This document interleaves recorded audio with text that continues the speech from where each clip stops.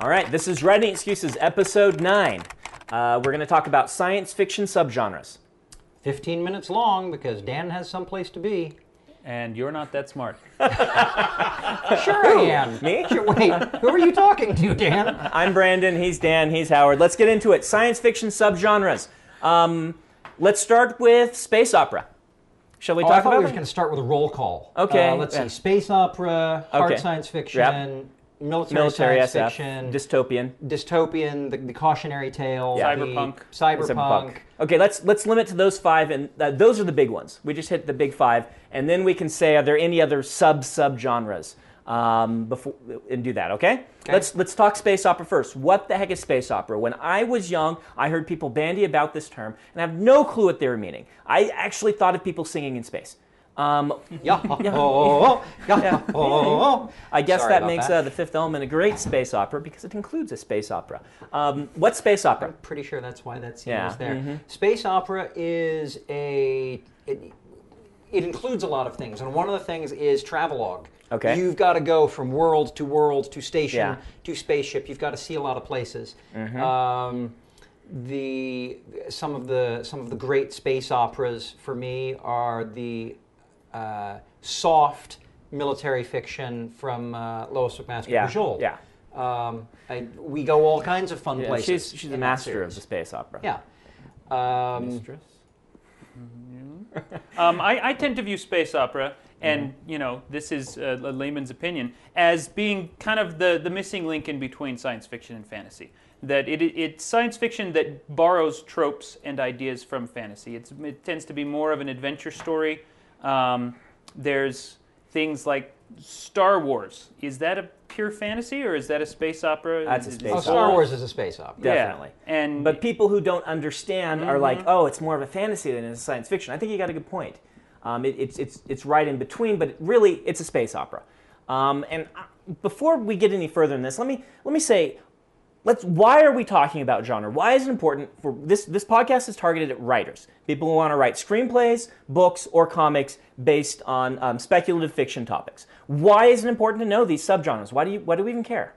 Because there is a class of writer out there who needs to be able to categorize his or her work while they are writing it in order to stay on task. Okay. There is also a class of writer out there who doesn't need that, for whom this discussion of genre is going to seem horribly restrictive, and I just tell them, you know what, write what you're passionate about. Okay, I think that's incredibly important. Write what you're passionate about. We're not telling you this to tell you what to write. We're telling you this, I think, for 2 reasons. One, so you can identify what you've already written, so you can know what's like it, and you've got to think of yourself as a business person and know what else is out there like this. And also, if you are trying to write a specific genre, you're looking for a specific audience, we can talk about the things in that subgenre that are going to draw the right audience. When you said think of yourself as a business person, topic for future podcast, knowing your genre, knowing who to submit to once you've written your book. Yeah, we'll do one on submitting. That's a big point. Dan, any points on why we're doing this? Why we're doing what? Why we're talking about subgenres? We're talking about subgenres because last episode we talked about how YA allows you to break a lot of rules. One of those rules is that you can cross genres. Writing for adults, that's actually much more restrictive. When we were talking about the history of science fiction, one of the points we brought up is that it started to fragment significantly as time went on, and I think that's continuing, and it's because the readership will get into niches. There will be one guy who loves military SF, and that's all he wants to read.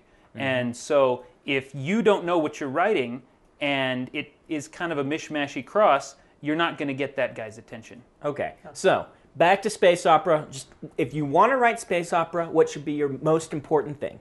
What do you focus on when you're writing space opera? Compelling main character who has a really sense of wonder adventure. Okay, Dan? Agreed. I would say space opera is about having fun. It's the science fiction genre where fun comes before science. And if you want to write space opera... That sounds dangerous.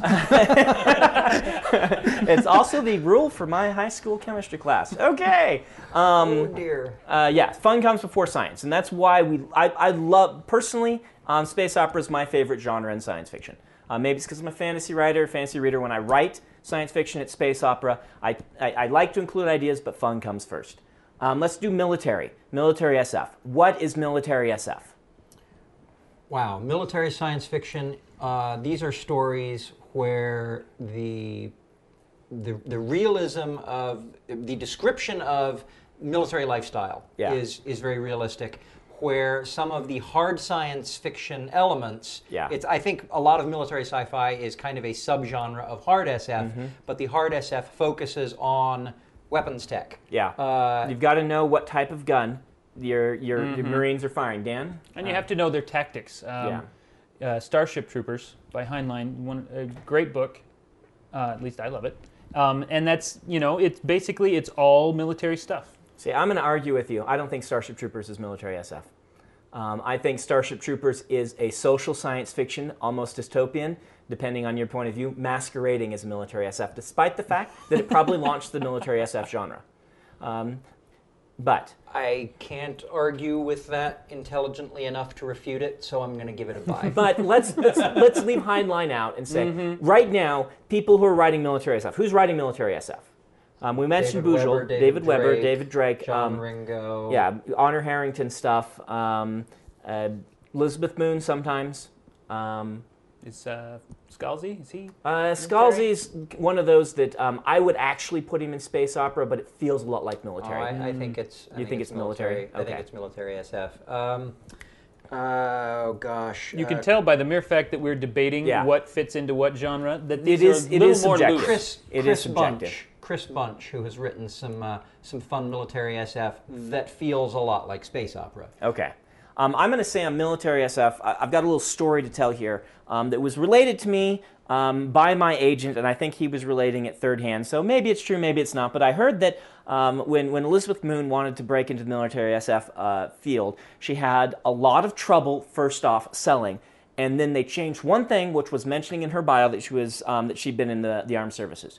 As soon as they mentioned that, her sales took off. And I think whether or not that's true, there's a lesson to be learned there, and I think this is important for military SF that credibility as a military personnel is going to be very important to you. If you are not military yourself, you're going to have to sound like you are one, because it's essentially, this is Space Marines kicking butt. The genre. My experience with this is interesting. I don't have any actual military background myself, but I am writing a comic strip that is essentially military SF on leaning more towards the space opera side of things. And I have gotten email from fans who have said, it is obvious that you were in the Marines.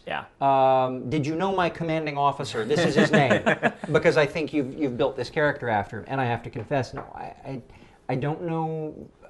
I just know what people are like, and I imagine a situation in which we put people, and I guess I wrote it right. Now that said, I have also consulted with snipers and police officers and infantrymen and artillery commanders as I am writing these things, which is why my readers may have noticed that from June of 2000 through today, the military stuff in Schlock Mercenary has gotten a lot better.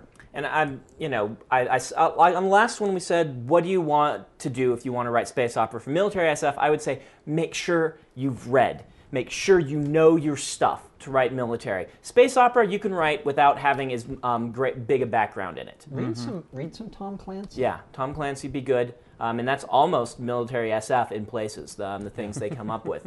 But yeah, know what you're doing if you're going to write military SF. Otherwise, they will find you and hunt you down. I'd like to break in here and mention we've started a new feature on writing excuses. We've actually begun picking up some advertisers, and we'd really like to thank Tor Books for being our first advertiser.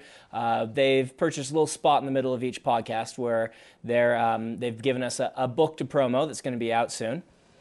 This week, Tor introduces Keeper of Dreams, a new collection of short fiction from Orson Scott Card, the author of Ender's Game, and one of science fiction's most popular writers. Keeper of Dreams by Orson Scott Card, new in hardcover from Tor.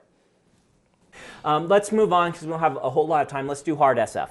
Dan, what's hard SF? Hard SF is science fiction where the science is paramount. It has to be correct. It has to be believable. It has to be something that we haven't done yet because It wouldn't. It would just be science rather than science fiction. But at the same time, it has to be something plausible that we can explain under current knowledge of science. Yeah. Hard SF has a little bit of an attitude too. There's got to be some number crunching in it. Hard SF, I think, is kind of a restrictive genre in that way because if you can't do your own math in order to tell the story, you probably ought to write something else. You know, and I can't take hard SF often unless I love hard SF short stories, and novel form I can't take it personally. It's not my bag.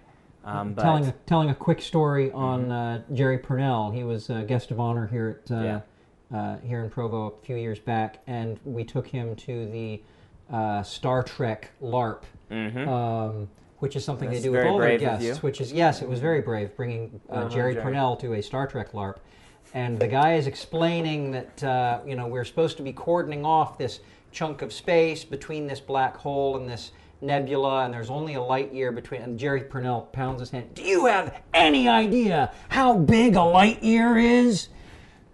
That's the sort of thing that the hard scientist really needs to understand. Distances and speeds, and how long is it going to really take for something to move from point A to point B? These are the people that are predicting the future. I mean, wasn't it Clark who invented satellites through his fiction, and then they did it? The first record we have of it. Clark is probably the most well-known of the hard SF writers, I would say. Kim Stanley Robinson's already been mentioned. Excellent books. Like I said, they're not my thing, but I read Mars. I read that and said, this is brilliant. Even if it's not my thing, this is brilliant. Name dropping, Stephen Baxter, Larry Niven, Jerry Purnell, all scientists. David Brin is a scientist. His sci-fi is, I don't know if it's hard SF or not, but when he throws science in there, he always gets it right. So, Dan, what do you need if you're going to write hard SF? You need to know your science. That, like I said, that's the biggest thing, because they will come down on you. Jerry Purnell will pound the table, and he will call you out if your science isn't perfect. You also need to be able to do that without losing sight of good character and good conflict. Yeah, that's a point I've been wanting to bring up here. Character setting, plot, very important for all of these things. You're doing them well, no matter what. You're gonna want to do that in everything. Now, in hard SF, you can take more time with the science, to the point that it might be boring to someone who likes space opera, where you're spending all your time on character and plot. But you've got to have good character setting and conflict in each of these things. Let's go next down the list, and let's do cyberpunk. What the heck is cyberpunk? William Gibson. Okay. William Gibson. Neil Stephenson, That's some of the his one I stuff. was trying to So think he's of. kind of post-cyberpunk, postmodern cyberpunk, making fun of the genre, while at the same time being part of it. Yeah. You mentioned earlier, Brandon, that Yeah. when you read science fiction, it tends to be space opera. When I read science fiction, it's cyberpunk. That's my favorite of the subgenres. Okay, go into it. What is cyberpunk? Well, and see, this is the thing, because cyberpunk is for some reason, all of these subgenres have their staunch supporters, and I think we're going to get called out in the forums by people who think we've represented it poorly. Yeah. Cyberpunk is another one of those. Cyberpunk tends to be early, near future dystopian in some ways. Near future dystopian and extensive modification of the human form. Yes. Yeah. It's about modification of humans. It's about kind of blurring the line between humanity and technology. And it's the big oppressive powers are in control, and the little guys getting crushed. Trend projection is big. Yes.